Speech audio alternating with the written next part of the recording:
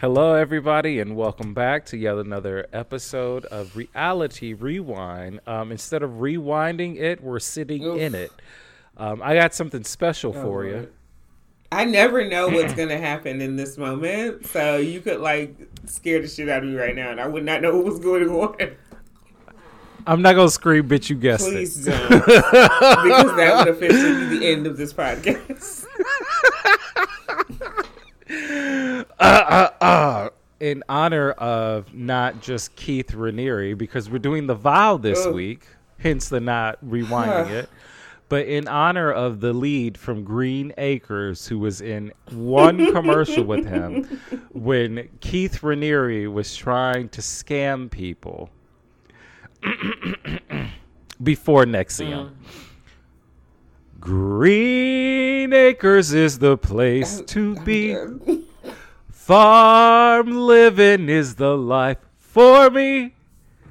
Damn, I forgot the rest of it. Thank you. Oh, but I remember this, though. Darling, I love you, but give me Park Avenue. That's what Zsa Zsa said. That was Zsa Zsa Gabor. I was just watching Green Acres, too. I love that show.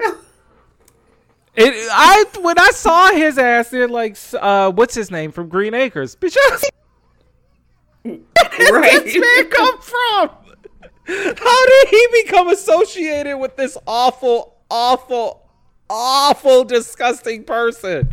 I feel like I say that every time I'm talking about either a cult or a Ponzi scheme, there is always like, how the fuck did you get here? Like, how are you a part? How did you made a left at Albuquerque when you should have went right?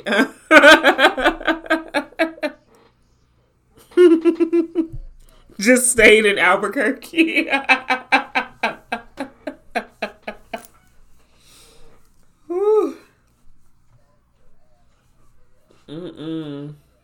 Should have took a left at Albuquerque, honey. I don't know how we ended up here. Girl, what did Rose Nyland say? There's something. What is it? Something's wrong in the state of Denmark, and it's not their cheese. Something rotten in the state of Denmark. Something rotten in the state of Denmark, and it's not their cheese. Bitch, everything. Cheese was probably the only thing that was, decent in this. Right. So we're taking a dive into the world of The Vow, and I watched Seduced as well, mainly because I also have Stars with my Hulu package.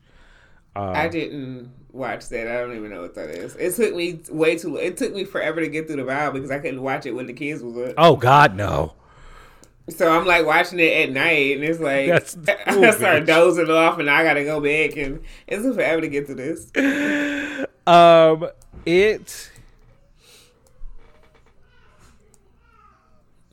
it was.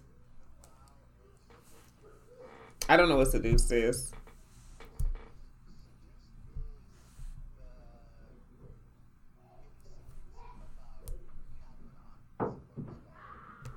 Oh, okay.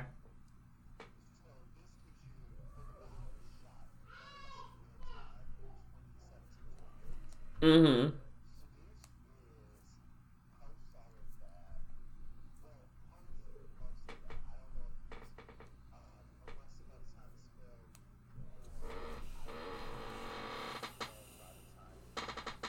Mm.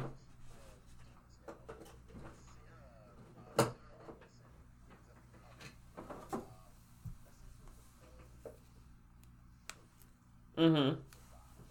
Yeah. Who found it within themselves, who had enough, I don't want to say courage, who just had enough to speak about this. Found the strength. There we go. Yeah. That's a better way to put it. Who found the strength within themselves in the hopes of saving not only other women, but also other men. And and speaking out.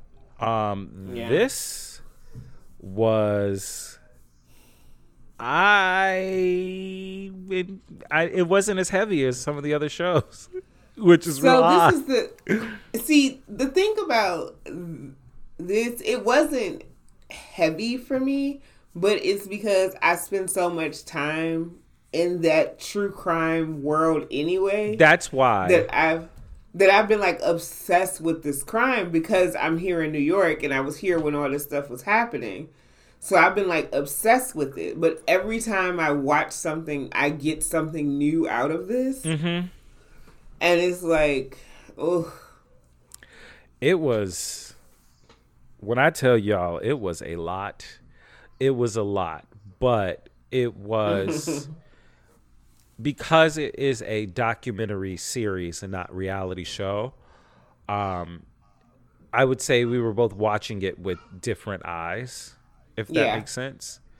Yeah, where, very much so. Like, these are people, like, the situation has already happened, and we're watching and finding out about what led up to these things, as opposed to like a reality show. Because we're watching this with more of like a, because watching this, it's more of a, it's like the people are almost detached from it. Because it's like you're talking about a crime. You know, you're talking about a series of actions. So it's like you're not watching this for the people per se. It's more like the facts of the case. You're not watching The Vow for a good read. Although he does read. Up, but no, yes. Like, but it sounds fucked up to say it that way. But when you watch like a reality show, you're watching these people's lives. You're watching it for the mess. Right, you can't divorce the people from the show. Whereas with something like this, you're watching it for the details of the crime. Yeah, so you can kind of divorce the people from the show. You know what I'm saying? Well, I feel like something like this it is actual true reality. Like, these aren't people that producers have set up to be in a position to react in some kind of a way, as opposed to everything else that we've done up to this point. Like, this is actual, true reality. Okay, so we should dive into the world of NXIVM. So let's start with a little bit of backstory. Well, just a little bit, because we'll go deeper into Keith's backstory, like, as the story progresses. Yeah. But Keith Raniere is, or was, I guess I'd call him a philosopher and pseudo guru. Who? Okay. That's why I say philosopher and pseudo guru, because he was pontificating to people. He was. It's reluctant. I'm reluctant to put it that way specifically. I would more call him like an orator. Like he. Okay. Because I don't want to listen, because it was like he just was giving good speeches, but if you listen, it was a bunch of nonsense. Most of it was a bunch of nonsense, and it got worse as the time went on. Yeah, so it's more like, I would more call him just like a public speaker than a philosopher. Yes, that's better. And I would say, you know what? And a lot of that happened because of his relationship to Nancy. Yeah, Nancy was really the philosopher, quote unquote. Yeah, no, that makes sense. It's also highly and extremely important to note that according to Keith Raniere, he has a IQ of, I think it was 240. He was supposed to be one of the most intelligent men in the world. He was in the Guinness Book of Records for his intelligence, quote unquote. So I tried to find that. I never could find that. Because this is the thing. It's only available in the Australian version of the Guinness Book of Records from 1989. And it's because he passed a test called, I believe it was the Heflin test that it was. Mm-hmm. And it's not a test that I've seen it on Reddit, and that was about it. So this ain't really a mainstream test, and I'm very leery about using this to credit anyone or anything. Right. So it's important to note that according to him, He has IQ of 240. He was in the Guinness Book of Records, but like I said, it was the Australian version from 1989. Never made it into the American version. Yeah. I'm prepping this up because it gives you the idea of exactly who and what we're talking about. Like, this gives scammer tease. Like, it reeks of Joanne, you know, and except less glamorous. And it also reeks of, like, incel, you know? Like, he very much gives me, like, incel vibes. Incel? Like, the involuntary celibate. It's that crowd of very, very angry men. Okay, the straight edge people. Yeah. Okay. But don't you get that? Like, it was like, and that, it, like, that's where all this came from to even start all this. From, like, this, like, built up self-image of how he's superior to other people, especially other men. And then being superior to all these other men, it makes him, by default, superior to women. Oh, yeah. So, because he spent all that time building himself up, and he started to see himself that way, and that's what led into all of this. No, and that's, yes, he is the epitome of a narcissist and sociopath. Okay, so Keith Raniere in the 80s delves into the world of what I would consider a multi-level marketing scheme. Yeah, or direct exactly marketing is what they call it when it's legal. They say direct marketing, whatever that. Whatever. It's an MLM. He opens it. He opens a company under the name of Consumers Byline, CBL. Yeah. And in theory, I could see this definitely working, especially in the 80s and 90s. What were they selling? Self-help tapes? What were they selling? So what they were doing was they were essentially pulling everyone's orders. So you're part of Consumer Byline. You place an order for, let's say, a microwave. They use the example of a microwave, right? So they pull everyone's orders for the microwave and they buy bulk. They buy it wholesale, and they sell it to you at a little bit of a markup of that price. So you still get it cheaper than retail, at least in theory and from my understanding.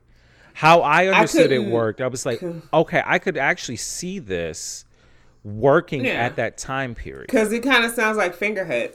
That's exactly what I was thinking of, bitch. It's very much giving me Fingerhut. Yeah, okay. Fuck the September issue of Vogue. When that Christmas issue of Fingerhut hit, niggas were weeping. Okay? Yes. Fuck the September issue. Fuck Anna and fuck the winter. Okay, it was all about the Christmas issue of the Fingerhut magazine, and that bitch would be thick. Because Fingerhut gave everybody a $5,000 credit line, and your mama be like, just go get some stuff out that Fingerhut book. You be just marking. And that shit still ain't paid off. Hell no. So that's why Fingerhut out of business. I was about to say, hey, Fingerhut closed.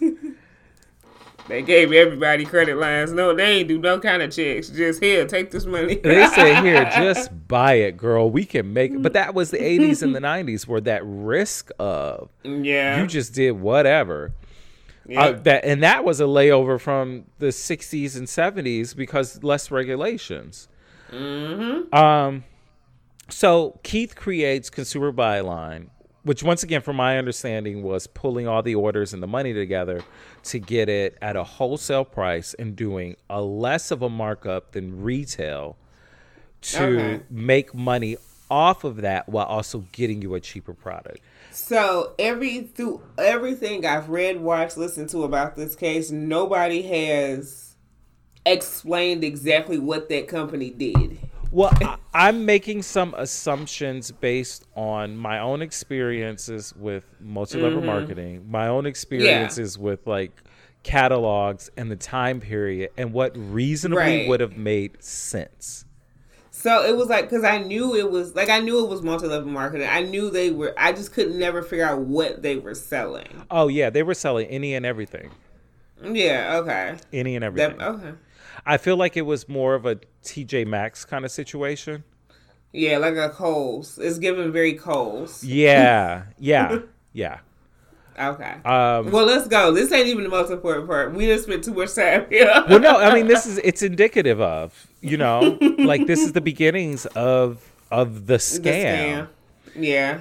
So FCC. And also, it's like, the thing about it is like, so every scammer, right, start with a small scam it's like just big enough to see what's gonna happen, and then it's testing boundaries. Yeah, so it's like, because it's like every time you think about people who've like gone on to do like some type of wild ass crime, it's always some small scam in the beginning that nobody paid attention to. That's what, yeah. Like Lou Pearlman. Before he scammed NSYNC and everybody else out their money, this motherfucker was selling fucking hot air balloons, blimps. He was selling blimps that he didn't own. Did not own. So it's like, it's like y'all can know this shit's coming if y'all just pay attention. And this kind of stuff actually really shows the pattern, because as we get into the vow, and I'm gonna be kind of filling in some blanks from Seduce. You actually see him testing the boundaries to push that comfort level, and telling you that being comfortable is lazy, and that you should always be in a state of discomfort, because that means quote unquote growth, i.e. gaslighting you at the same time. He's completely gaslighting you the whole time. Yeah. Well, of course, the Fed shut down Consumers Byline. Raniere says that it was the Feds, and they were out to get him, which is what they always say. Which is what they all the scammers always say. That. Every scammer, every narcissist, but because you got to be a certain level of narcissistic to even be a scammer. Yes, because you have to believe that people gonna believe you. Like, yes. After he's done with Consumer Byline, he begins building Executive Success Programs, ESP, which is the basis of NXIVM. NXIVM is spelled N. Damn it. Hold on. Let me look that up. Let me pull my notes out real quick. Sorry, y'all. It's like NXIVM. Once again, which I never understood that. I didn't either. This is some Elon Musk shit. I was like, is this his child's name? It is. So once again, we're watching The Vow. The Vow is available on Hulu if you have an HBO Max password. But if you have HBO Max, attach the account. But I'm not gonna lie to you. If you already have HBO Max attached to the account, just go ahead and watch it on Max. And give yourself like an episode break and watch episodes of Space Ghost Coast to Coast in between, Lucy the Daughter of the Devil, 12 Ounce Smile, C-Lab 2021, Home Movies. Watch any of the old school Adult Swim lineup in between. Just kind of break it up. Also, Seduce is on Stars, which I also have through the Hulu package. Seduce is after everything has transpired, and its focuses on Catherine Oxenberg, who we're going to get into in a minute. It focuses on her daughter, India, who was still in the organization even after everything broke. So I know you're wondering what broke. Which was wild to me that she, But that's she talks about it. Okay, so he begins with ESP, Executive Success Programs. And out of Executive Success Programs and his meeting Nancy Salazar, NXIVM ends up being born. NXIVM is supposed to be a non-religious based self-help organization. However, it ends up within itself essentially becoming a religion. So, as they always do. As always happens with shit like this. Always happens with shit like this. So he meets with Nancy Salzman, not Salazar. Sorry, Salzman. Because you said that, and I was like, wait, that don't sound right. But then I was like, maybe I'm high. Maybe that's why I sound weird. I just want to apologize to all the Nancy Salazars out there. I didn't mean to refer to y'all that way. I'm sorry, y'all.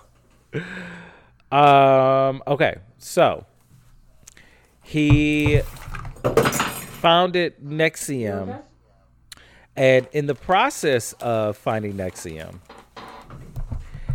he is also in this relationship. I believe her name was Natalie or Natasha.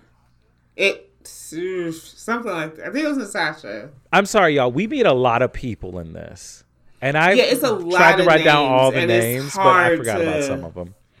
Yeah. Well, Natasha ends up coming at... She's a dark-haired woman in the second half, and you'll know who she is because she is angry and honest. Not angry, just honest. I'll put it that way. Yeah. So he's dating her in the process of building all of this. She was saying that when he initially met her, she went in, because she had a background in marketing, she went in and was discussing the organization and everything with him. And she said she had a time lapse. Like, she just lost time for 2 hours. Because he said, oh, you smoke. Well, here, we'll do this acupuncture. And here's this place that you can press every time you have a craving for a cigarette. And somehow, some way, she just ends up losing 2 hours of her time. She doesn't even remember what happened, which really goes to how successful he has been as a scammer. So he ends up adopting the name Vanguard based after his favorite arcade game.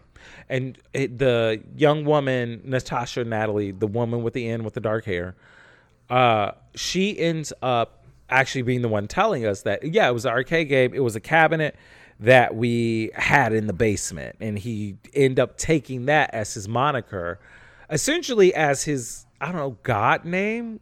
Because that's what it felt like. It felt very like you were trying to present yourself as like divinity. Like, yeah. It was giving him a love. Yes, that's exact. Yeah. There you are. So that was in about 1998 that all of this started. She ends up leaving. We'll get into why later. I want to say by 2004, 2005, at least 4,000 people at that point had taken the ESP classes through NXIVM. We'll get into what that is also later. I'm just trying to give y'all a quick overview of what this is, and then we'll get into the awfulness after. NXIVM is also, by the way, if I remember correctly, it is patented, by the way. It is. It is patented, much like Scientology, much like their scriptures are also patented and you know, what have you. Yeah. Take that for what you will. Right. So roughly about 2004, 2005, Allison Mack joined. Allison Mack was a co-star in Smallville. I can't remember who she played, but I remember her in Smallville. Not only was... I didn't watch Smallville, so I don't remember her. But I watched it every once in a while. My cousin was all about it. She loved it. But not only was Allison Mack involved in this about the same time, Kristen Craig. I can't. I'm sorry, sis. I mispronounced your name. The woman who played Lana in Smallville also joined. This is about to get real nerdy because, okay, Smallville. I was like, okay, I know y'all. Whatever. Now we got to get into Nikki Klein and Grace Park. Nikki Klein and Grace Park are both from one of my all-time favorite, highly rated sci-fi shows ever. The reboot of Battlestar Galactica. It is one of the best, well-written and complex and honestly just so rich and deep shows, especially a sci-fi show. Sci-fi is secondary to the human plot of survival. It's all about survival. They just happen to be in space. It is, and it delves into the world of politics. It delves into religion. It's all about the levels of interpersonal relationships when we have to survive, and then we adjust to it, and all we know at that point is just to fucking survive. Like, you see the cast from season 1 to season 4, they look awful. That shit don't change. Like, it's not, oh, season 1, you look great, and season 2, when it starts off, you look great. You see the actual physical decay amongst the cast. When the ship gets fucked, the ship is fucked. Like, it doesn't become unfucked until it's actually fixed. Unlike with a lot of these shows where something will happen in one episode and the very next episode, it's episodic. It's episodic unless it's stated that these are parts.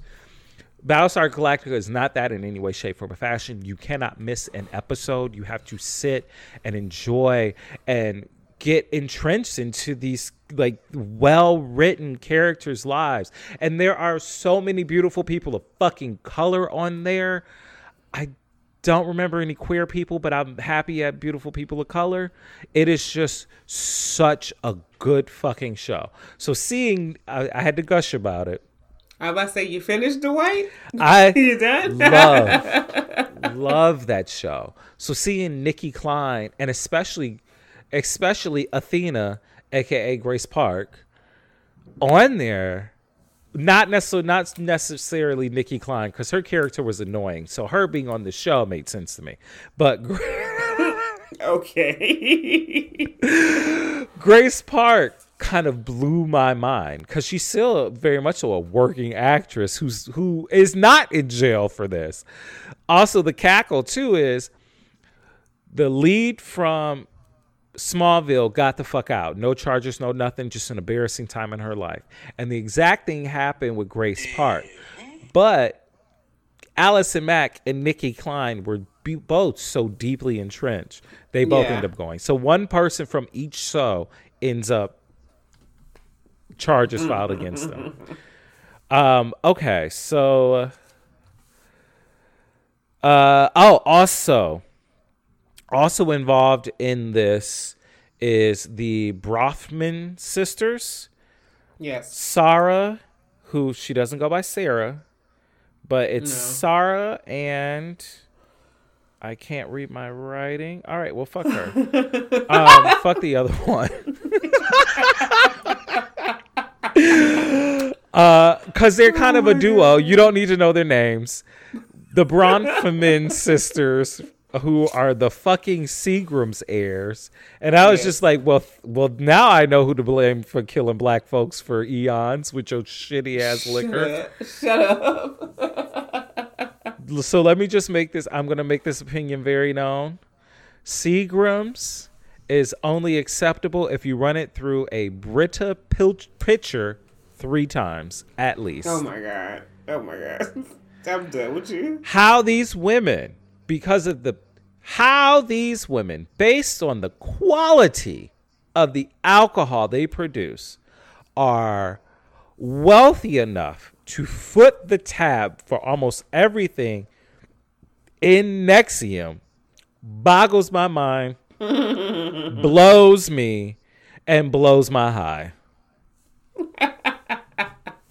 Because they shouldn't, based on the quality of their spirit, they shouldn't be able to afford this at all. Since when have niggas given a fuck about the quality? And that is the problem. It is the price. These niggas will drink rubbing alcohol if you mix it with the right thing. Girl, you mean to tell me all through 2002 to 2007, I was supporting NXIVM? Yes. Fuck out of here. So they are the Seagram's heir. They're essentially they're the bank. They're nothing more than the bank. They're the bank and the board. We'll call it that.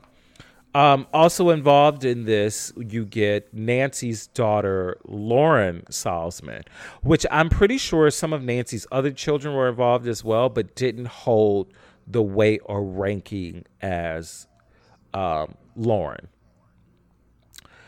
So the whole point of NXIVM is it's like the Avon of self-help.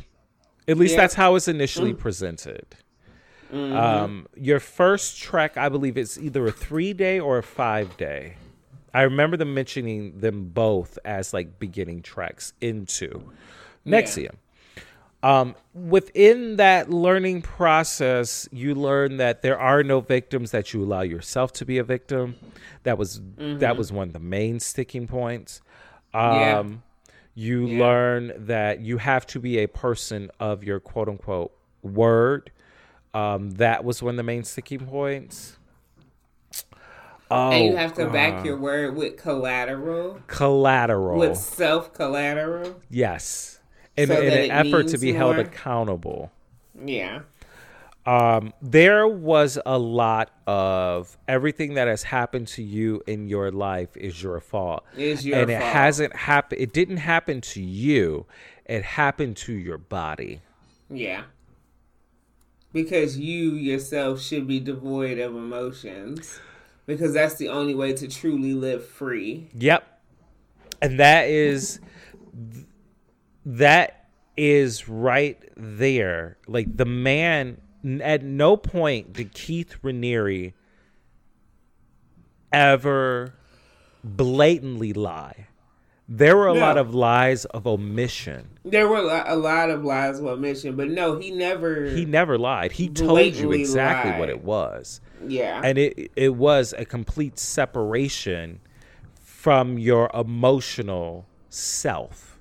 Mm-hmm. Whether you were in ESP or SOP or Jeunesse or what the vow is based on, DOS, which is Dominus Obliquary Sororium. It means dominant submissive sorority. Everything about it was completely detaching yourself from your body. Yeah. So this man was disgusting. Yes. I think we've set up enough backstory. So you want to dive into like the actual. Yeah, let's just. Okay. I mean, even as much as we can, it was a lot going on. There was. I just think we could just. Kind of have a general discussion. Yeah, just kind of have a general discussion because it was just too much going on to go piece by piece. So our general discussions are slightly scatterbrained. So if you want, I would suggest watching The Vow, stopping this now and watching The Vow, or watching it after.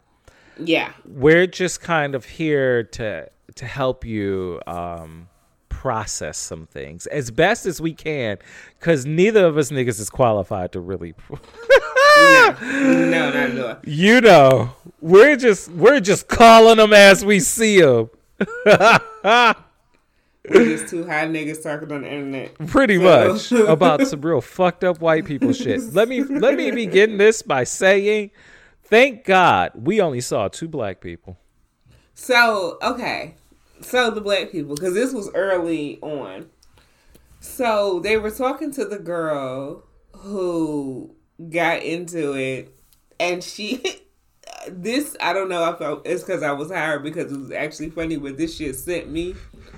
She said, we shouldn't be laughing about this. No. I think I know what you're talking about. Because she said, I was surprised that this black woman was saying this to me. And I was even more surprised that she bought it.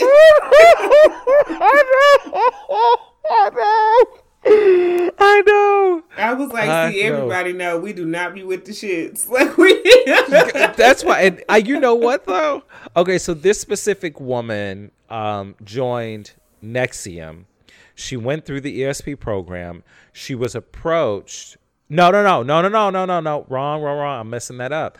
She was doing a documentary on urban farmers in New York. Yes, that's what she was doing. And she got pulled into, she didn't get pulled into, from the way she described it, the beginning steps of it. She got pulled what it seemed like directly into fucking DOS. Yeah, they were trying to pull her straight all the way in, like, real fast. Yeah, they snatched her into that.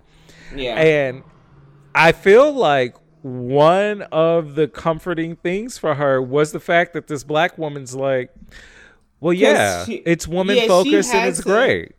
Because she's sitting there, she's like, this shit don't sound right. Right, especially with the dominant slave notes. So she's like, this black woman's fine with it. She's like, but if this black woman's fine with it, then maybe I'm thinking too much into it. But the fact that the standard is like this black lady. I know. When she said that, I was like, I could see how you got wrapped into that. This red black woman. Because you put the right black woman in front of me, because I'd be like, you know what, she don't like she be with the shit, so maybe I can trust it. You know what I'm saying? Like, it's... You put the right one. It gives you a level of security, because it's we like, don't be playing this? in... Okay. Because it's like, we don't be in the nonsense. We don't have time, so... No. It's like... You can get a certain level of security from that. Especially not with shit revolving around white people. No, and I feel like that's definitely why she was like, oh, okay. Well, this black lady's like hanging out with these white people, and it has this dominant and slave notes, and she seems to be okay with it.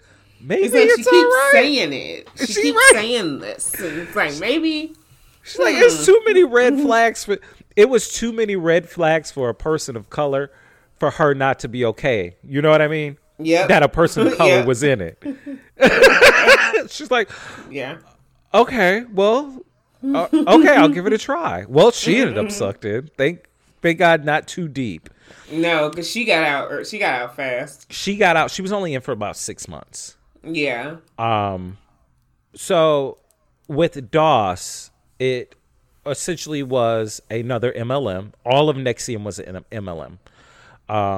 With this, you had a great grandmaster who was Keith Raniere. Unfortunately, the women did not know this. And then you had the first line slaves who were Lauren Salzman, Allison Mack, and a couple of notable NXIVM higher ranking board members. Then it breaks down into their slaves, which were the second lines. And within the second lines, you get India Oxenberg, who is Catherine Oxenberg's daughter. I keep saying this woman's name, and we ain't even got to her yet. Right. And this woman that we just talked about, she was a third line. The black woman was a second line slave. And then you had the third line slaves, which were the woman we were just talking about, who was just like, well, this black woman's okay with it. I guess it's safe. Because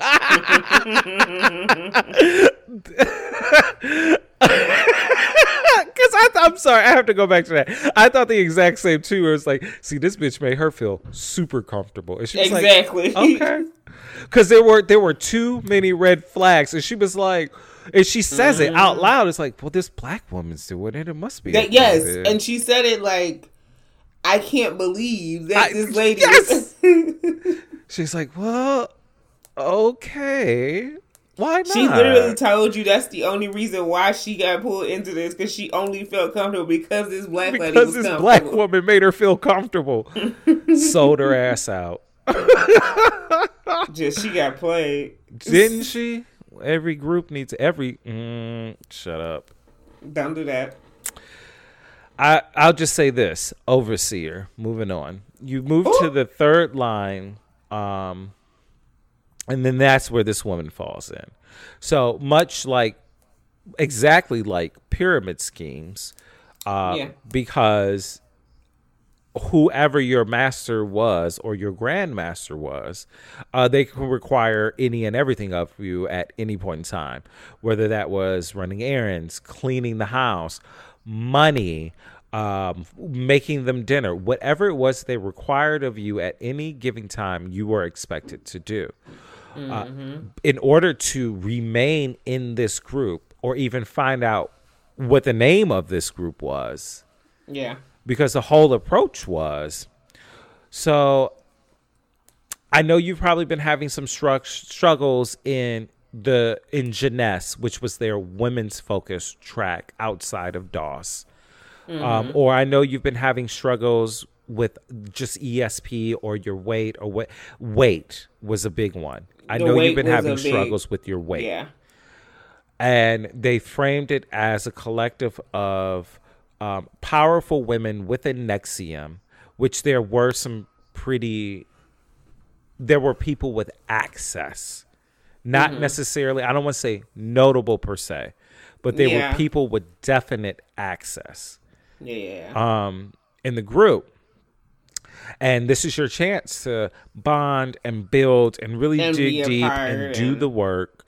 Yeah. But I can't tell you more about it until you give me collateral. Mm-hmm.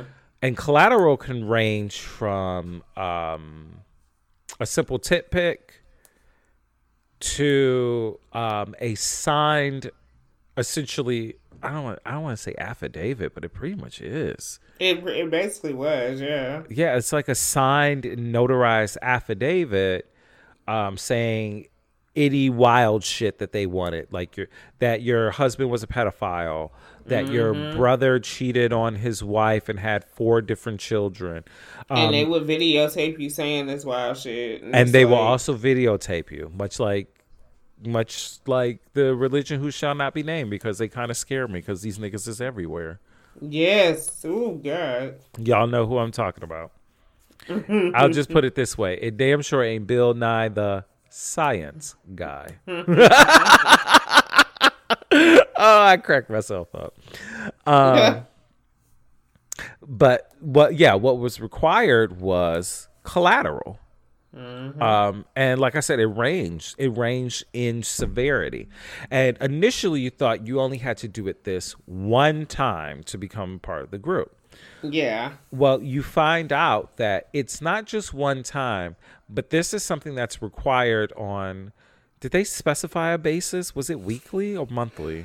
It was monthly. On a monthly you needed basis. Something new monthly. And a lot of it was It was a lot of nudes. Yeah. So in Seduce, India talks about the collateral that she provided. So she provided like made up stories about her mother and her mother's ex-husband. Well, her mother and her dad, and about their divorce. But she also was talking about, I believe she said she was behind the wheel of a car and Allison messaged her about collateral.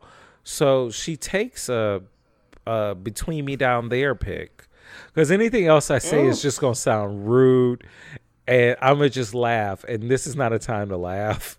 So we're gonna say the between me down there. And it wasn't, I think she said it wasn't good enough, so she had to take it again, and she sends it to Allison. It is okay. No opinions yet. So in the process of sending it to collateral, you're sending this to your own personal master. Yeah. So your own personal master, if you're on that third line, is it even in that top first? So you don't even really know. So most of those women, I believe it was 150 women total that were in DOS. Yeah. Yeah. You don't even know, especially because that third line is it's more people in that bottom line, hence the pyramid idea. You don't even know, and you're not even really sure about who's in that top line. You just know you're sending this shit to the person above you. Well, comes to find out that they are sending it to the people above them. And I want to remove Allison from the first line and kind of put her like above them, but below Keith, because it feels like everything went through that second. If you're on bottom line, it goes up to the person in second. All of that shit from everybody in everyone's individual groups from the second goes up to the first, and then everybody and everything from the third, the second, and the first lines go up to Allison, And I feel like it's filtered through Allison and then passed on to Rhaenyra. And then passed on to Keith, yeah. This was insane. Like this collateral thing really is the absolute lightest of works for this shit. So let's get into the actual tracks that lead up to DOS. Mm-hmm. So in Seduced, they talked about ESP, you know, they talk about SLP. SLP is the all guys group. We can get into the sex. We'll get heavy into the real sexism a little bit later.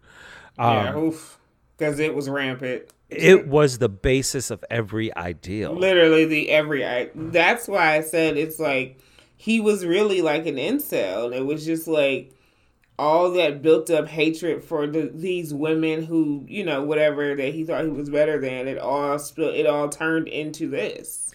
But see, that's why I think that this was a controlled sociopath. Because he wasn't celibate. No, not by them, but that's usually how this goes. They create these environments in which they are the only, you know what I'm saying? Yeah. No, okay. I get you. Okay, so he was saying India was saying when she was in NXIVM, she moved through the ESP track. She was roughly about 20 years old when she started. Mm-hmm. And it was something that was suggested to her by, finally, you can find out who this person is, Catherine Oxenberg from Dynasty, or Dynasty if you Tanya from Canada. Oh my God. Go. I'm Dynasty. And she said that shit with such conviction. I was like, all right. She said it with her whole chest. I was like, oh, so you meant that, huh? And Cynthia was just like, oh, okay. Hi, Dynasty. It's nice to meet you. Would you like some water, a little iced tea? We got some soda. Okay. So Catherine Oxenberg, finally, we find out who she is. Actress on Dynasty, and I want to say a couple of Lifetime movies, right? Yeah, she's been in a couple of them. She's the mother of India, and India was saying that before she got to DOS, she was in Jeunesse, which was the women's group. Mm-hmm. And the women's group, for whatever reason... No, then Jeunesse spins off into Jeunesse Plus or Jeunesse something. It was like, it was an addition to where the men begin to join.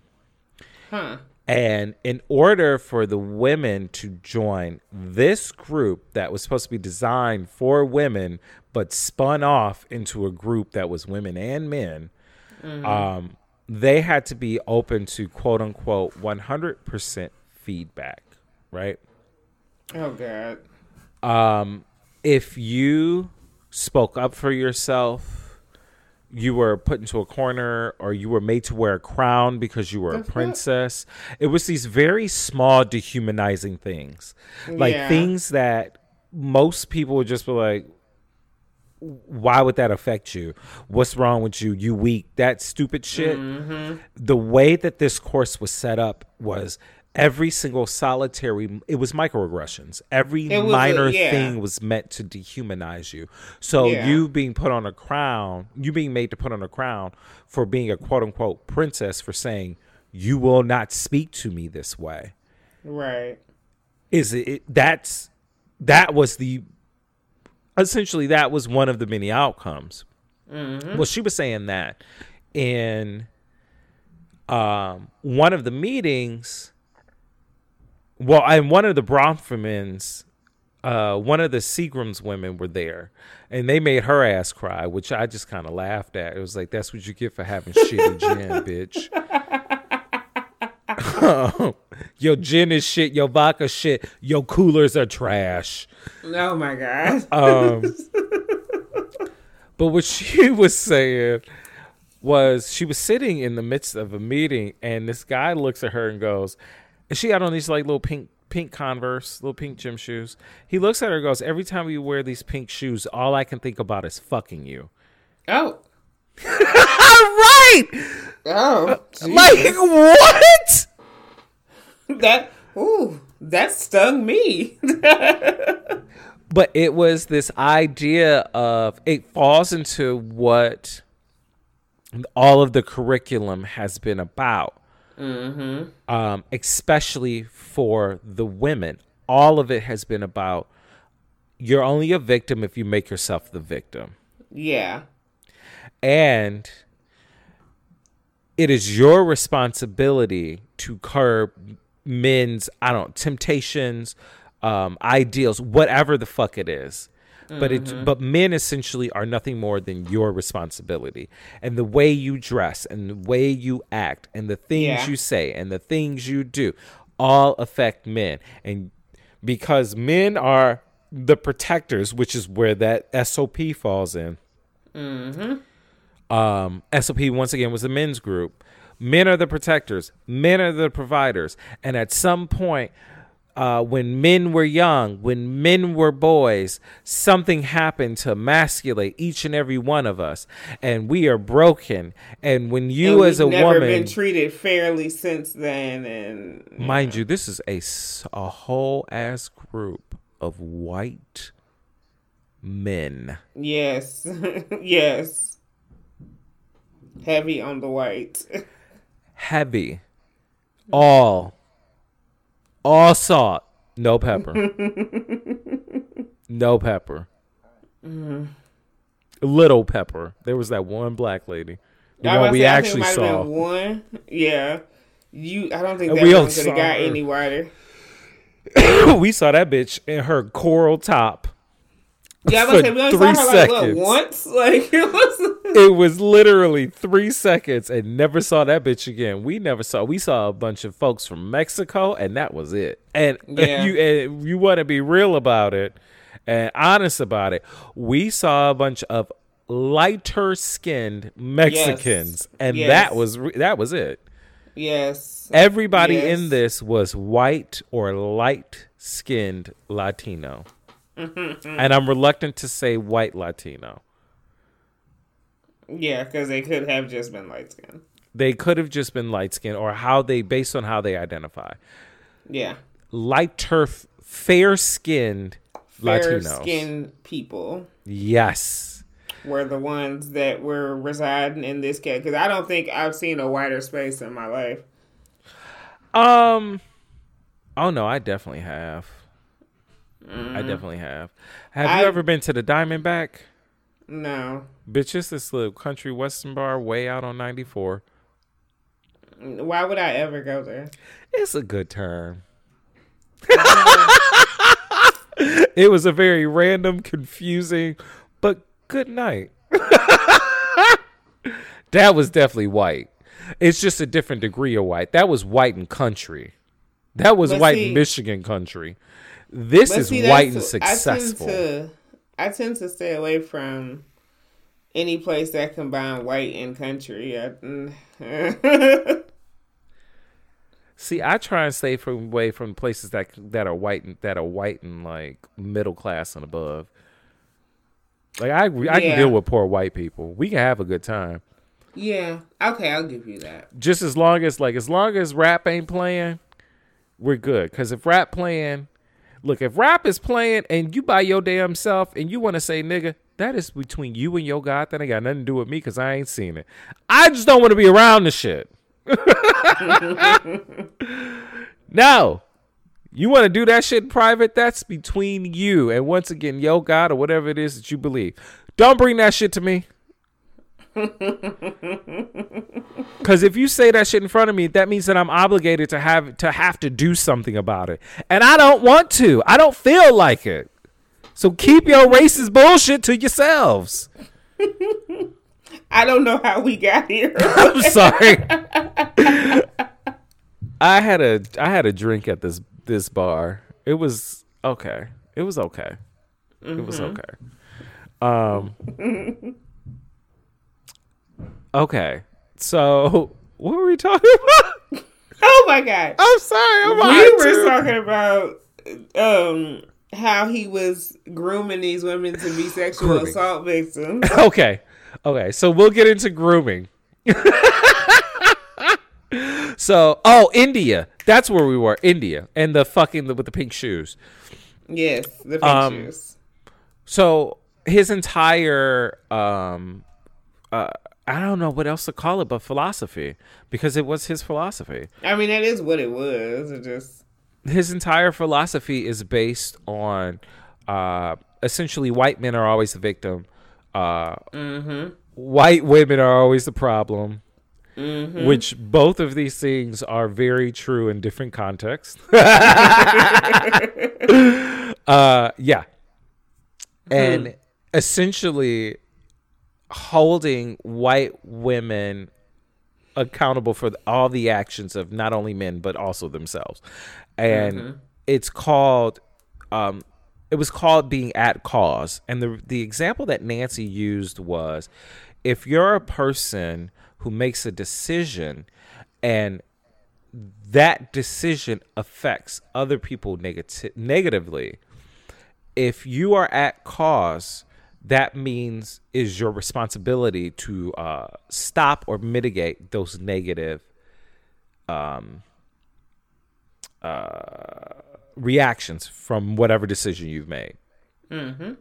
Which in some context is true. Yes. The way that it was implemented and the way that it was expected to be performed is extremely false. Yes. And fucked up. Yes. Did you feel like while watching The Vow that many of the things that Nancy only said were true and applicable? Okay. Because I was thinking about this. I feel like not even just in just the stuff Nancy said, I feel like all of everything that was said across the board had a small kernel of truth in there that was wrapped in a bunch of bullshit. Yes, it was. There you go. There it is. So it was like, that's why as I was watching it, because I used to be one of those, I never understood how people got sucked into cults, right? And then as I started really like learning more about cult leaders, I completely understand how people get sucked into it, right? Yep. Because it's like, the thing about cult leaders, and it's funny because my break show, my cool down show for this was Psych. And it was funny to watch them together because a lot of the qualities of that Sean Spencer character you saw in Keith Raniere.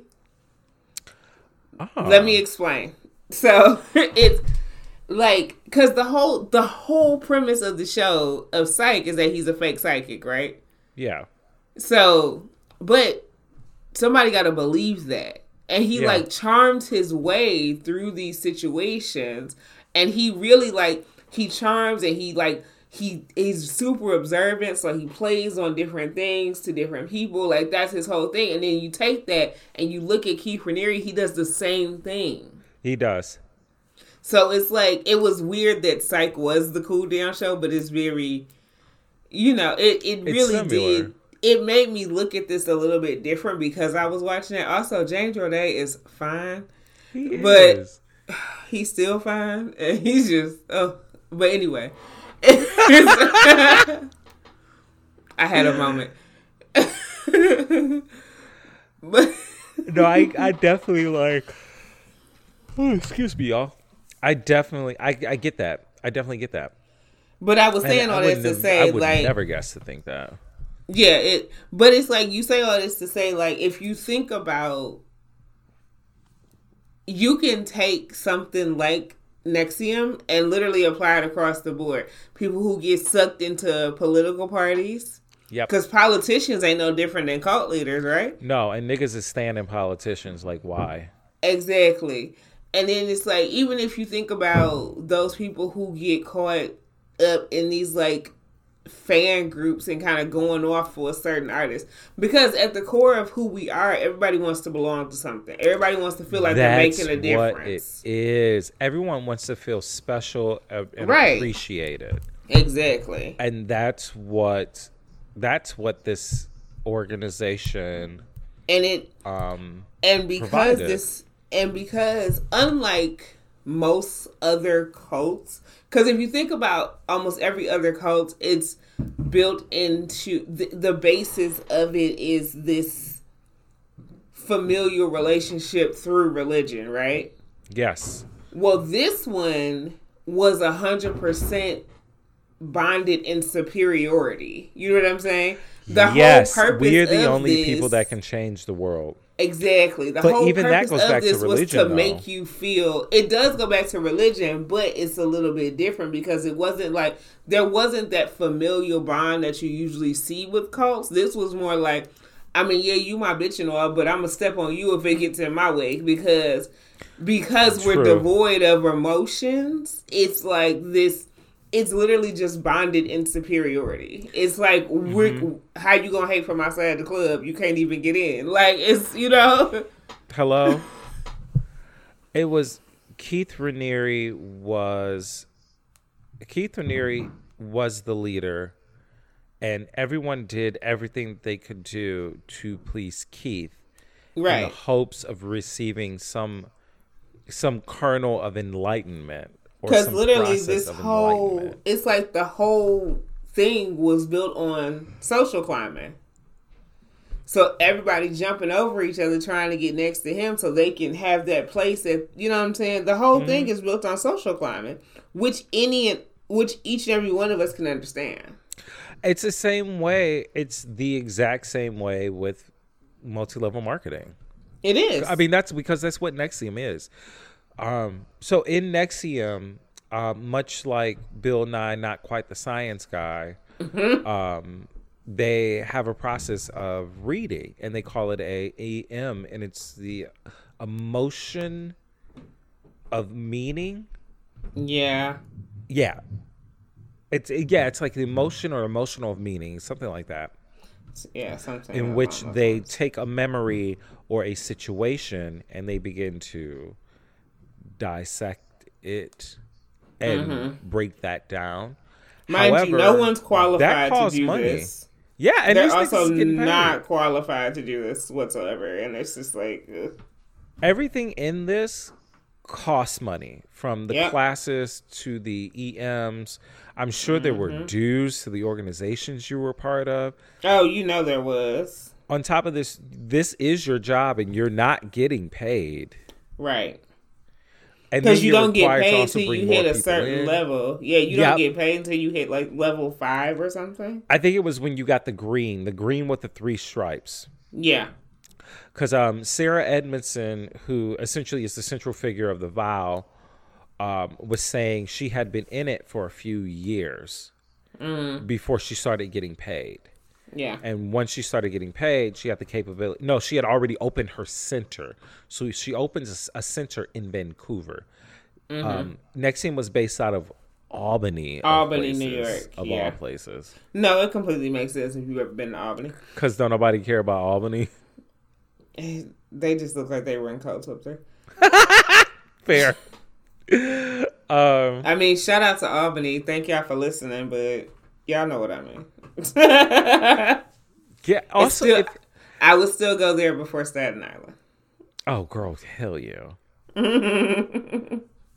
If y'all are in Albany and y'all have any like stories you want to tell us about Nexium, please send me a voice note in my IG, and that's Lee from the _D. Okay.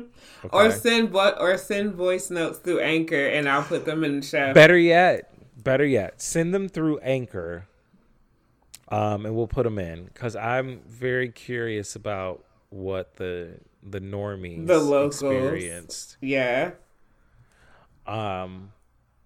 Okay, so yeah, Sarah opened her center in Vancouver. Finally started making some money. This is when she starts to get pulled in. So Sarah Edmondson was one of the highest, I don't want to call them sellers, recruiters.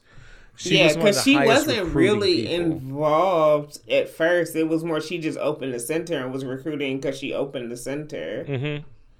And then she ended up meeting her husband through the program and all this other stuff. And they kind of got sucked in because their life got entangled into it. Well, it was her life. Like that was how they made their money. Yeah. Unlike other people who we'll get into who are also very important figures. Sarah gets pulled into DOS by Lauren Salzman, who is, once again, Nancy's daughter, higher ranking official. She apparently her EM readings in EM classes were $375. She was one of the more expensive ones, which would make sense because of her relationship to Keith and Nancy. Yeah. So let's pump on Sarah for a sec. Let's get into Bonnie, because Bonnie is really the kickoff for Mark and then everything else. Mm-hmm. So Bonnie was actually in Star Wars. I believe it was the one with, oh my God, what is his fine ass name? He was in Detroit, the Detroit movie. I know who you're talking about, but I don't remember his name. Boyega. Yes. I can't think of his. There we go. John Boyega. His old fine ass. Let me tell you, that man is so nice. He is so nice. I met him once he did like a Detroit movie thing here. Mm-hmm. He was so nice. Just so nice. Anyway. I think she was in that one with John Boyega.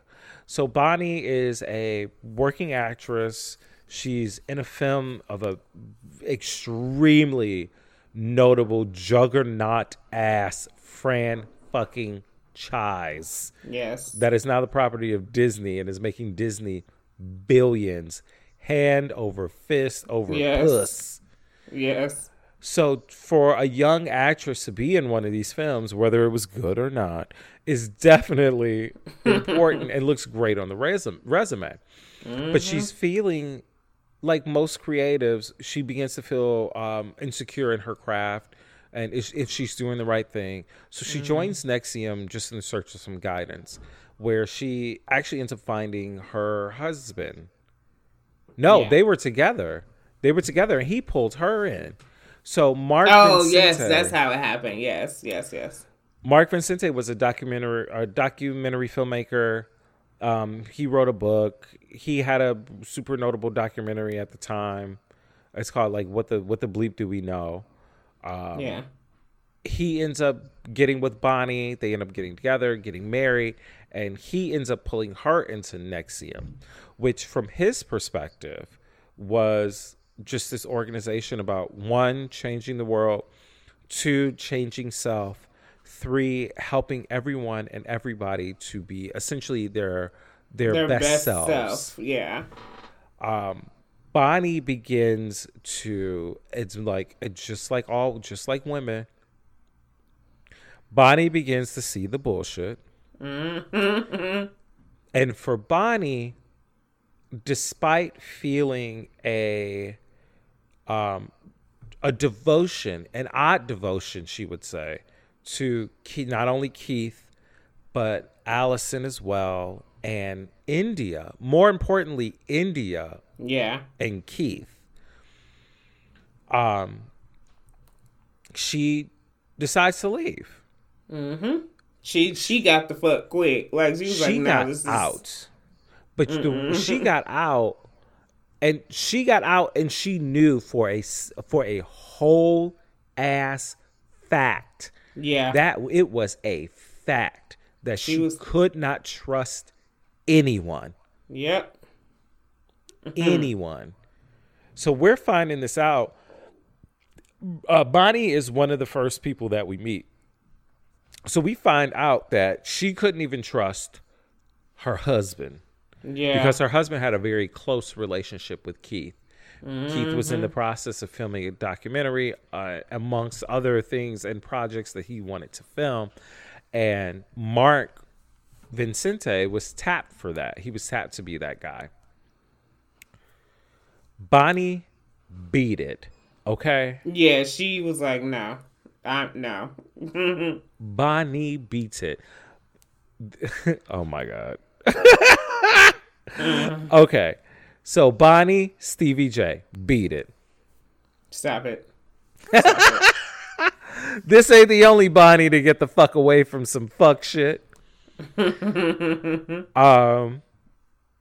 so she leaves. She feels like she can't trust anyone. She was talking about there were cameras in the house. Yeah. And initially when she was in the group, she felt safe because this was a suggestion of her husband's to have a home surveillance system. But she states that the minute that she talked to him about leaving, about there being issues, she instantly did not trust him. And she knew exactly where the cameras were pointing. Yep. She was having like conversations off. If you turn just enough to the left in the corner and crouch down a little bit, the camera, like this bitch was like on some Carmen Sandiego shit. Okay. Yeah.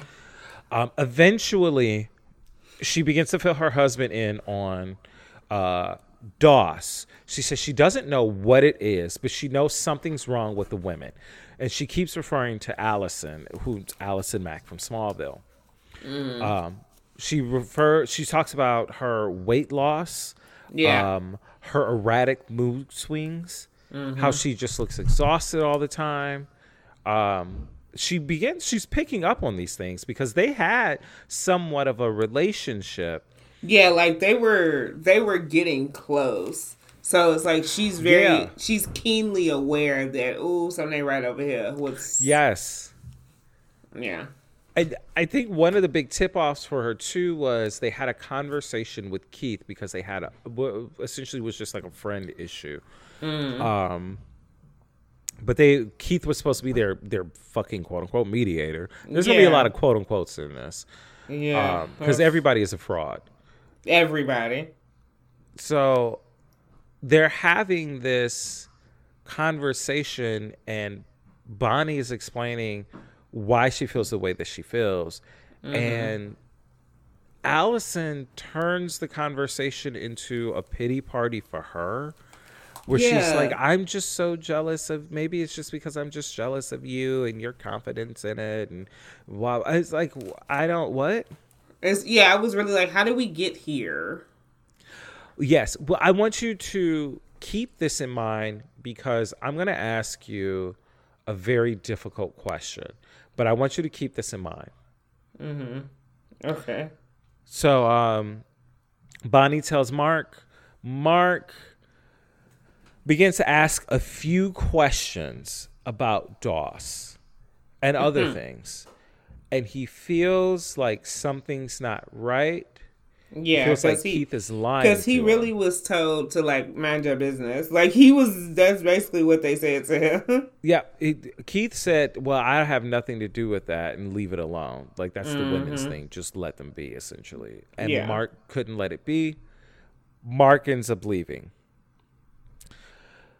In the process of Mark leaving, he has a conversation with his good friend Sarah Edmondson. Once again, central figure. And he begins to ask her about Doss. And her entire conversation is I know I can't say anything about this, so let me ask questions. Yeah. So that you can fill in the blanks. Yeah. Like the way that conversation, I don't know if it was like a defense thing. It was very much given like hostage code word. Like it was. That's exactly it. That's exactly it. Yeah. Because she gave all the information just by like trying to flip questions. And I don't know if that was intentional, but for her benefit, that maybe it was just like innate survival because she had such a close relationship with Mark. Mark was actually once again the one who brought not only his wife in, but also brought Sarah in from Vancouver. So she had a relationship, she had a trust with him. And Mark begins to not so difficultly put the pieces together. Yeah. Because she put that shit right on the table. Like, she pretty much did. Bitch, when she was like, I'm sorry. When she said, I just feel so naive. And he just goes, well, yeah, you were. Yeah. I was just like, but you was in his hood. Leave her alone. Oh my God. Damn, nigga. This is not the time. Exactly. He just... just rub it in her face, huh? Like, he's just not even gonna try to be sensitive. He couldn't even say, yeah, you were. We all were. He just said, yeah, you were. Like, yeah, your dumb ass. Like, it's just like, what? I would have immediately hung up on his ass. Just rude for no especially considering the context of the conversation. Right. I would have disconnected my cellular device and been done for the evening. Just rude. Just rude. It's like, nigga, you brought me into this. It's like, you know, I'm only here because of you. Why you over there being rude? That might also be why they don't let black people in like that. Because we spend the whole time being like, you brought me in this shit. And I want my motherfucking money back, nigga. Bring me to this old cocker make me kooky ass shit with sashes. Why I gotta wear this ugly ass scarf? What the fuck does this even mean? Can I wear this scarf? Bitch, I can't wear this scarf up in the forest to be an engineer. This don't mean shit. Right. Okay. But yes, this is why they don't let us in. Yes. This is why, thank God. This is something black folks did not need to have anything to do with this shit at all. No. Not at all. Not at all. The only vow that we need is the vow. Oh my God. I almost said Ujima. I almost broke out Kwanzaa. Go away. Ooh, y'all almost got a what the hell is Kwanzaa moment. I was going to educate you niggas. We'll save that for Christmas. Oh, Jesus. Ooh, bitch. Okay. So, like I said, Mark brought Sarah in. Sarah and Mark have a relationship and a trust. Sarah is not so subtly giving Mark the tea on what's happening. And he asks her, have you been branded? Yeah. And Sarah says, yes.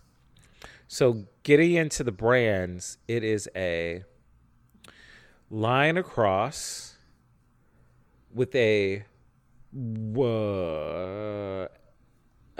mountain figure. Yes. I was like, how are you about to describe this? A squiggle that looks like a M with an extra It looks like but in mountain form. And that M kind of curves around a little bit and the end of it kind of curves under and connects. So it's supposed to represent the sky, the land, the sea. But what it actually is if you turn it vertically, it is Keith Raniere's initials as well as Allison Mack's initials. So I think it might have been Seduced. So Seduced actually had, because for whatever reason, this dumb fuck recorded all of his conversations. Like literally recorded all the conversations. So there is a recorded conversation with Allison Mack stating not only what the context of the conversation is, but also the date. Yep. I swear white people don't know. These white people don't know how to be criminals because the system is built for them. Exactly. So we hear in a conversation that they are actually discussing what the brand is, what the brand should look like, that the brand should be their initials. Not only that, before any of the women are branded, that they should ask, yes, please brand me master, to thwart any discussion of coercion. Mm-hmm. And these people are branding with a cauterizing pen. Yes. Yes. Like carving into flesh. Yes. God. This fucking nigga was just trash. Oof. This was trash. So, can we get into Sarah and Lauren's relationship for a bit? Yes. And how fucked up and problematic that shit was? Yes. So, Sarah and Lauren's relationship reminded me of Niecy and Moesha. Yes. Was it? No, Kim, not Niecy.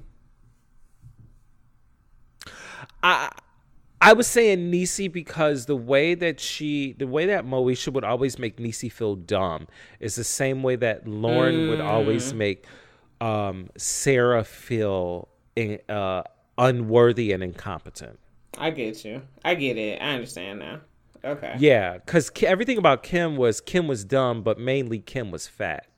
Well, Kim was fat, yeah. Oh, yeah. Where's that? Oh, that's just my baby fat. No, that's just fat, baby. Like, what the fuck? Yeah. And that girl wasn't... I'm not even going to get into that. Yeah. Yeah. I wish they would have just made Niecy. Gotta kick that bitch off. Angel of Death. Nonetheless. I gotta knock on wood. I gotta stop saying that shit. You do. You do.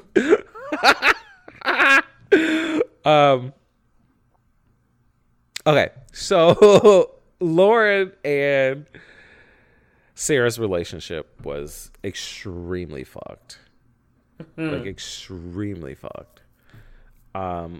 Lauren started off as essentially the supportive sister. At the time, Sarah was still living in Vancouver and Lauren was living here in Albany. So they didn't really see each other much. They also, according to Sarah, they also didn't really talk to each other that often. Yeah, like it wasn't, yeah. It was like, oh, it would been like a month or two. She said it'd been a couple of months. I would assume it'd been like a month or two, just because distance, time, whatever, since they had talked. But they had a fairly close friendship. It was one of those, when I see you, it's like we don't miss the beat kind of thing. Yeah. Because Sarah was talking about coming into Albany from Vancouver before any of their modules or what have you, that they would go shopping, they go out to eat, and they'd always hang out, and she was always one of my closest friends, and she officiated. Didn't she officiate their wedding? She was did she officiate, or was she the maid of honor? I thought she was in the bridal party. I thought she was a maid of honor. Maybe she was the maid of honor. Yeah, she was something important. I think she was the maid of honor. So they had a very close relationship. Yeah. And Lauren brought Sarah into DOS. Mm-hmm. Now, watching Seduced, it wasn't just the collateral. So they talk about the calorie counting in The Vow. Yeah. Seduced goes a little bit more in depth with that. Mm-hmm. With regards to having to text your master to not just eat, but, the counting the calories. And sometimes one of your penance or punishments, where if you'd miss a readiness drill, we'll explain what that is in a second. Mm-hmm. With a readiness drill, you may not be allowed to eat. And you had to maintain a goal weight of like 100 to 106. Yeah. Something like you had to be extremely, like, super thin. Tiny. Yeah. And India actually talks about she actually had the seduction assignment.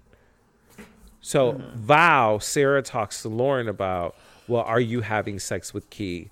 Was I supposed to have sex with Keith? Yeah. Sarah didn't get the seduction assignment, but she did get branded, which is the placing of those two things is kind of strange to me.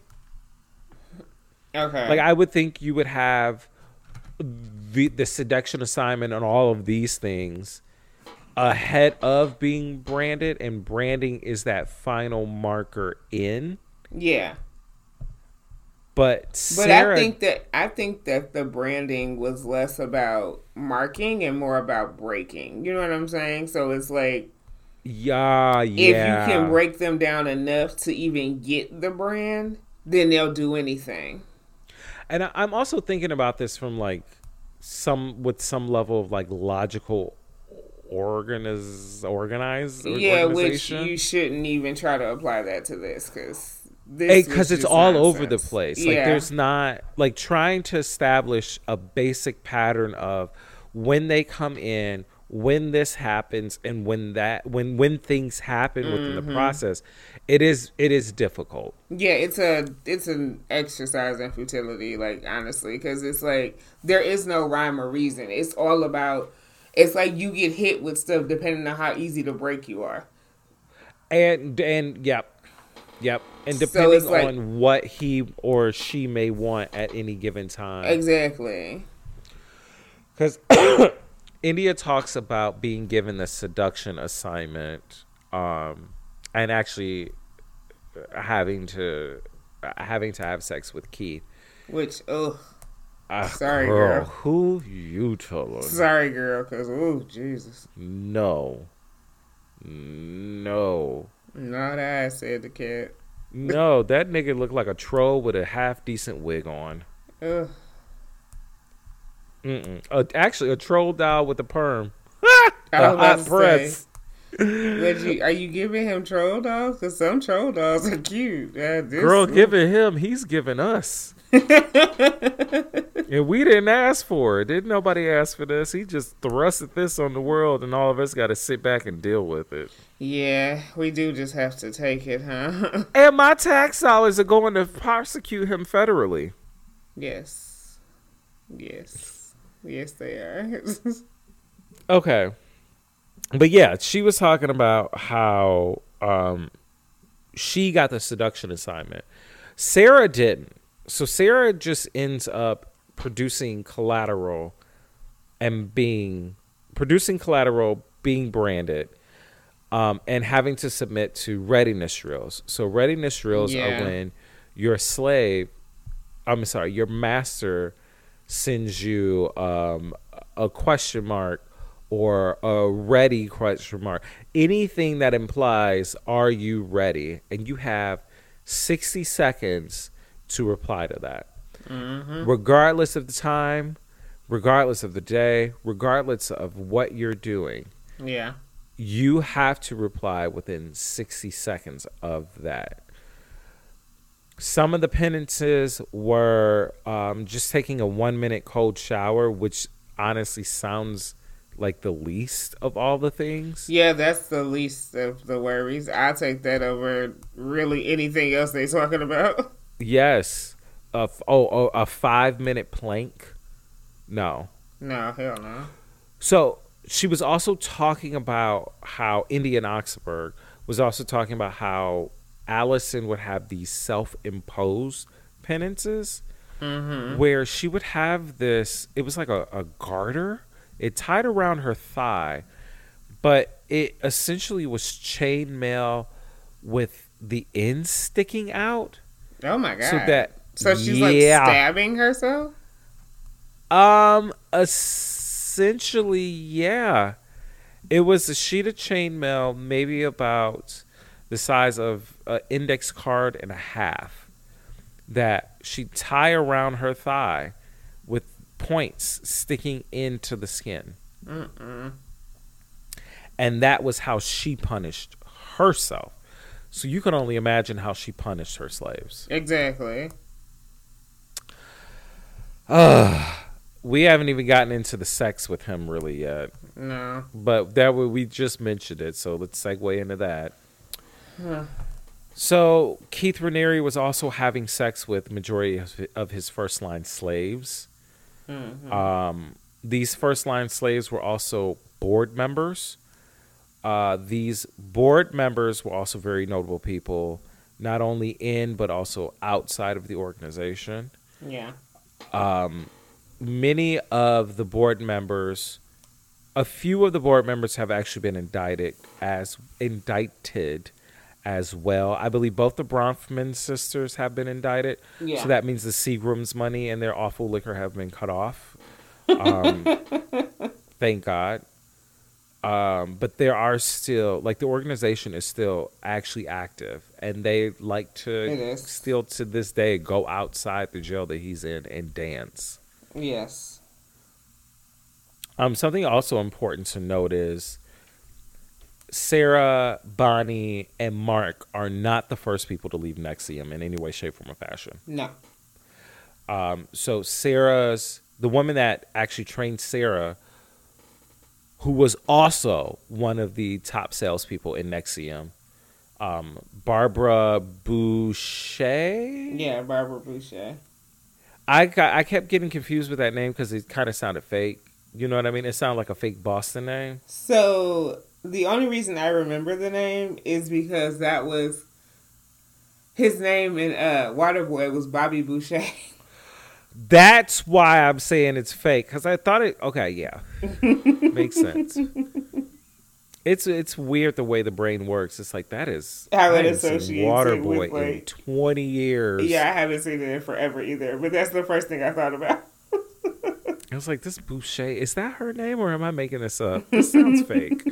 I feel like this is fake. It's like it's Bobby Boucher. There you go. Okay. So Barbara Boucher was also Keith's partner.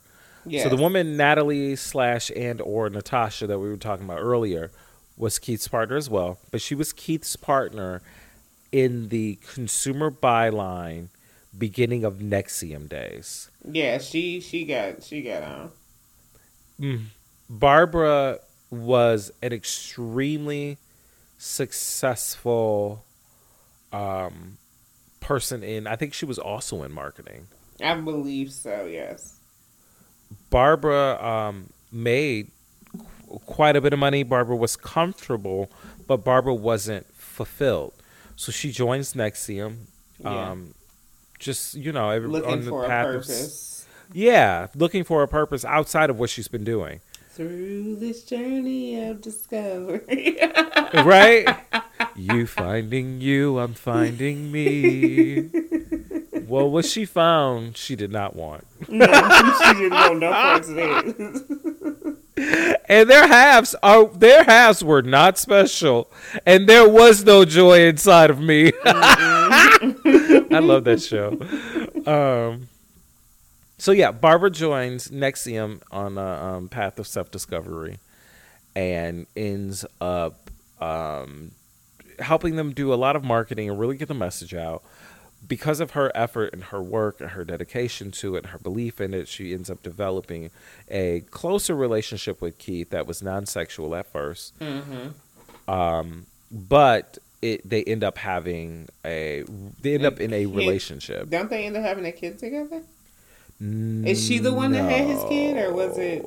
It wasn't somebody. One of these women ended up having his kid. I can't remember which one though. I don't remember kids, but I do remember a lot of abortions happening. Well, it was like this one woman disappeared because she was pregnant with his kid because she didn't want to abort. Yeah. Okay. But Barbara ends up in a relationship with Keith, and she thought something was leery about all of the women that are higher ups living in a house with Keith. Mm-hmm.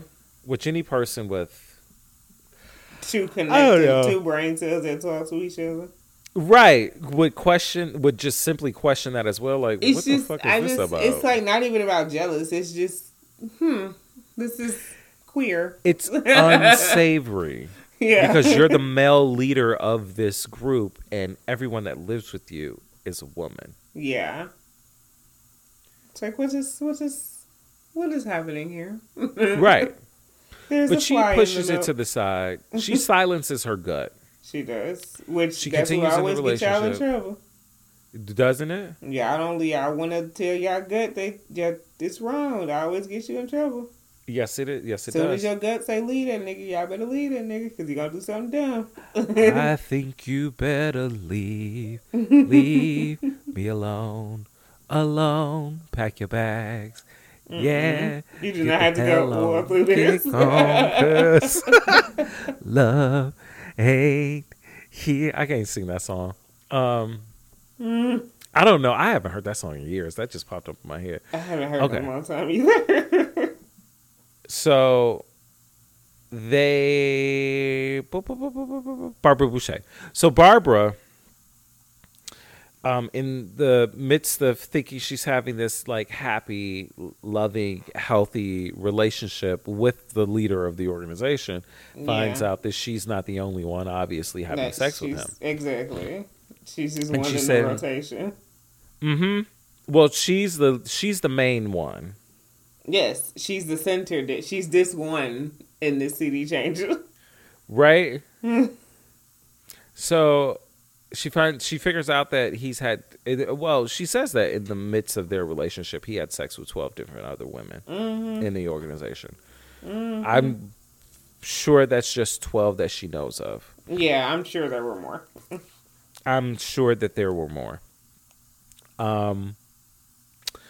She ends up trying to still maintain her relationship with the organization and severing any romantic relationship with Keith and, just continuing to push on the process, get shit done. Keith refuses to speak to her and interact with her. Yes. Oh, wait, even before we get into that, before she broke up with Keith, they would have an argument like any normal couple. This nigga would call the other, and I'm going to put it this way, because this is really what it was. This nigga would call his side bitches to check his main one. Mm-hmm. And these hoes, because you are definitely a hoe for everything you've done, but especially this, would call and be like, well, your negative energy is affecting Keith's health. Yeah. What? Yeah. What the fuck you mean? This is also a reason why black women are not involved in this. Thank God. Except for hopefully just that one bitch. Mm-hmm. Who I'm sure is a Republican. But that's neither here nor there. Oh. I bet. I'd be damned. I would be damned. I heard that, and all I can think of is, how many tapes did y'all have to watch to get here? Girl. Because, what? Because I'd have told you, him, and everybody else, get the fuck out my face. Like, bitch, they would have been kicked me out. Like, how many of those tapes did y'all watch to get here? Or how severely lacking was your life? When Barbara said that they would call me, she said they would call me and say that, your energy is affecting Keith. That implied, she didn't say that they did call her.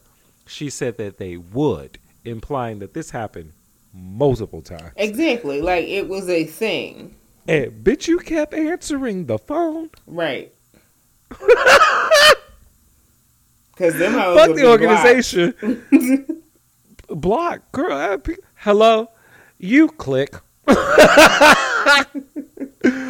It's kind of funny side story. My grandmother and her brother, these are the people I come from. And this is the shit that I've been trying very hard to correct and not do as an adult.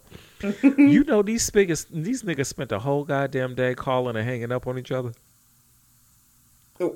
Why? Because they was mad. Bitch would call each other to cuss the other out and hang up Call it and hang it up on each other. Oh. On a home phone, bitch. Tie it up the line.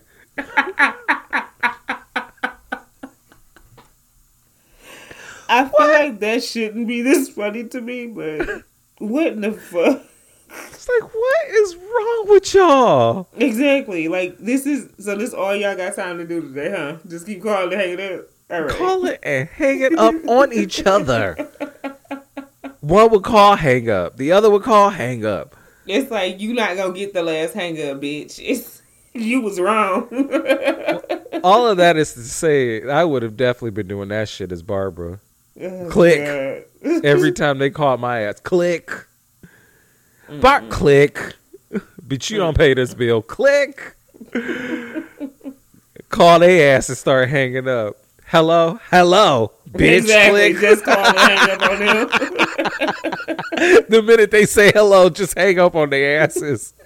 I tell you what, bitch, you ain't gonna call my ass. I'm gonna fuck you up. I'm gonna call you and hang up on you, bitch. I'm gonna throw you up. I'm gonna throw you off, ho.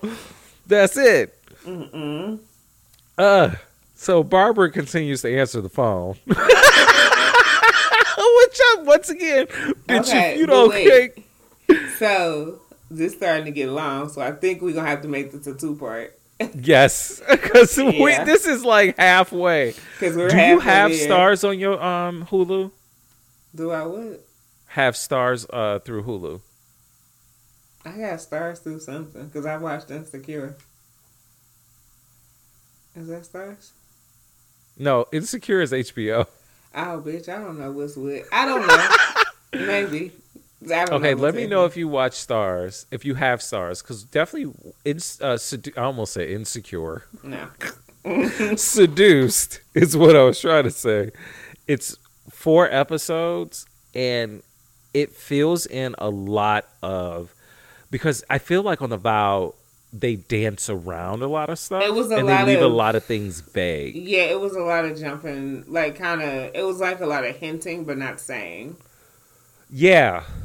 Yeah. And I think I heard her say, she was like, well, I don't want to get into that or something along those lines. India gets into it. Yeah. That's why I keep going back to it. And I'm glad I watched them both because it was like, okay, so this is the first chapter. This is like the, for anime nerds, the OVA. And then if The Vow season 2 happens, then we'll get the final like crescendo. Yeah. Yeah. So we'll stop this here and pick it up next week. Yeah, that works because this is I was like, this is gonna be 4 damn hours if we try to talk all the way through. Because bitch, it really is because you can't leave anything. Like you really can't leave anything out. It's too much to Everything is like this slow build, and even like the decline is like slow decline. Yeah, like we haven't even gotten into Frank yet. Frank Parlato. Yeah, I know. Which Frank Parlato he's no hero. I mean, because he was hired in NXIVM to do the shit, to essentially deal with the suppressive folks.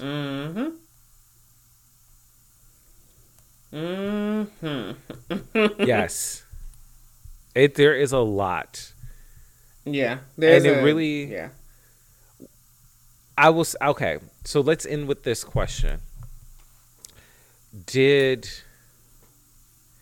watching this make you question how you defined and what you define as a victim or victimhood?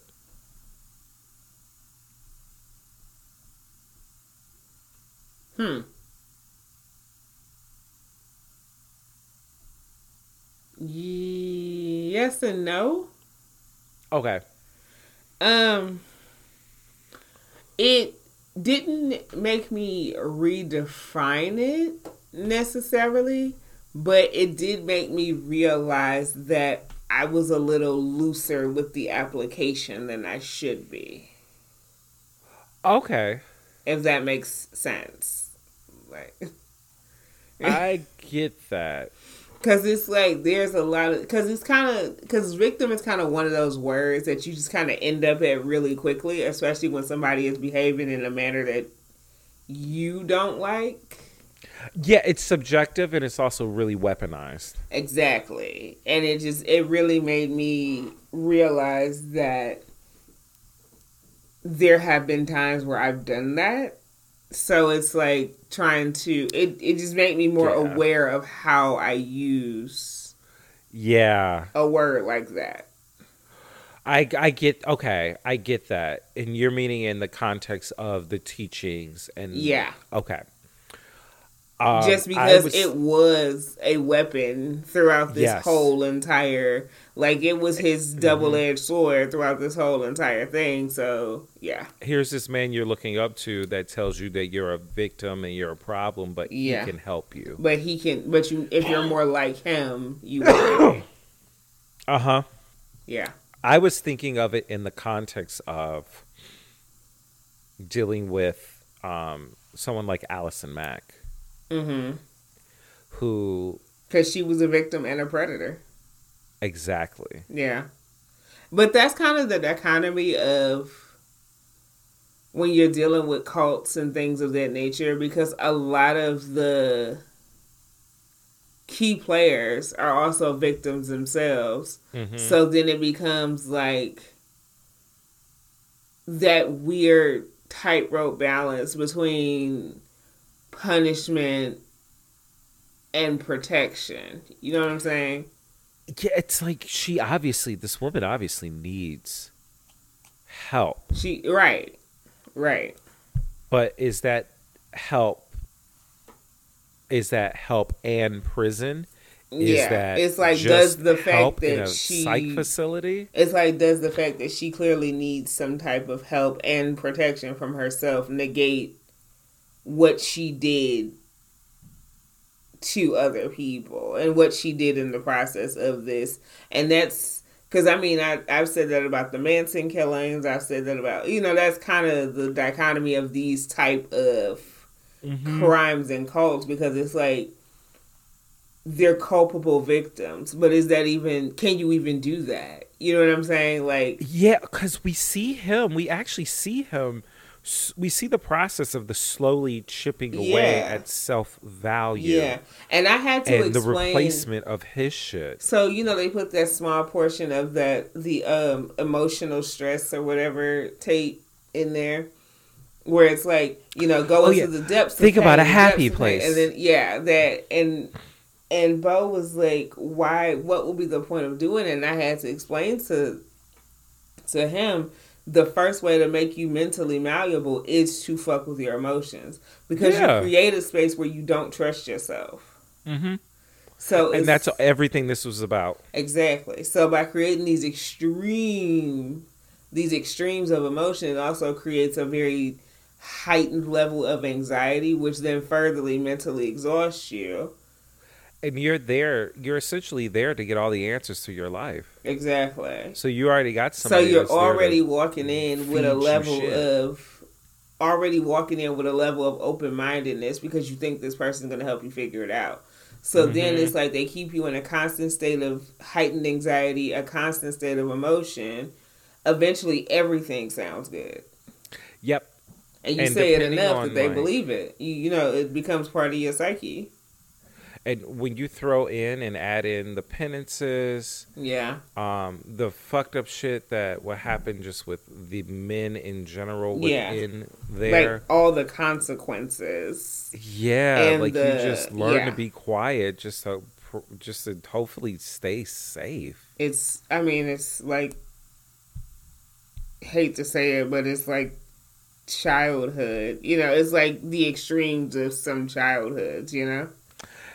I feel like this definitely preys upon a lot of people's childhood traumas. Oh, very much so. It's built on the back of preying on childhood traumas. Yes. Like the fact that he is this like doughy looking suburban dad looking guy is not by accident. No. They need somebody who, just looking at him, appears to be soft and father-like or avuncular, and And he looks non-threatening. He looks very non-threatening. It's like that's why most cult leaders aren't super hot. Because you don't trust people when they're too attractive. You trust people who are plain. Who look non-threatening, who don't look... They're just people. I'll tell you off podcast a cult leader that I've recently found, because I was like, you're what? I was like, this really sucks because you're really attractive. This is really fucked up. Okay, y'all, ponder that question. Yes. I encourage you to watch The Vow, watch Seduced. We're going to revisit this next week. Yes. We're going to finish this out next week. Yeah, this is, it's still, we're really not even halfway in, truthfully. Yeah. Yeah. So definitely check back with us next Friday. Mm-hmm. Once again, I almost said Lee Office from the D Office. Lee from the D. Lee from the _D. You can find me there on all my socials. Shout out to the, I think, New Zealand or Australian drag queen that just started randomly following me. Hey. I hope you found me through this, because it couldn't have been through anything else. I was like, oh, word. And also shout out to who is Aisha and where is her place? That's my sister. It's her vegan restaurant. That's her restaurant. Shout out Aisha's place. Yeah. I was like, who is this? Why are you following me? All right, girl. My sister's vegan restaurant. Work Aisha and Joe Place and all your vegan cuisine. Keeping good. the niggas fit, full, ready for the revolution, bitch, that will not be televised, but it will be streamed. It's good. We had a vegan Thanksgiving that she prepared for us. It was quite yummy. I'm actually down with that. I'm actually really down with that. Everything's been very, very... And then she makes these cheesecake stuffed strawberries that...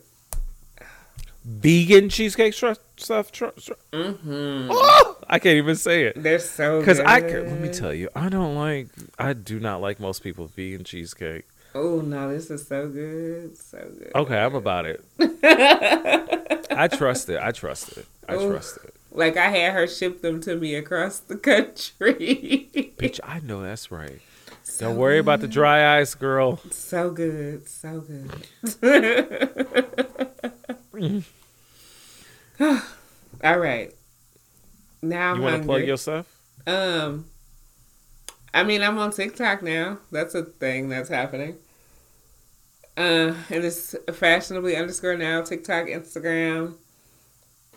Don't forget to go in her... I was about to say, go into my bio, leave your testimony for my Sephora squad. If I've inspired, if you've heard me talk about something and you thought it was funny, go do your thing so I can get my coins and then spread the love.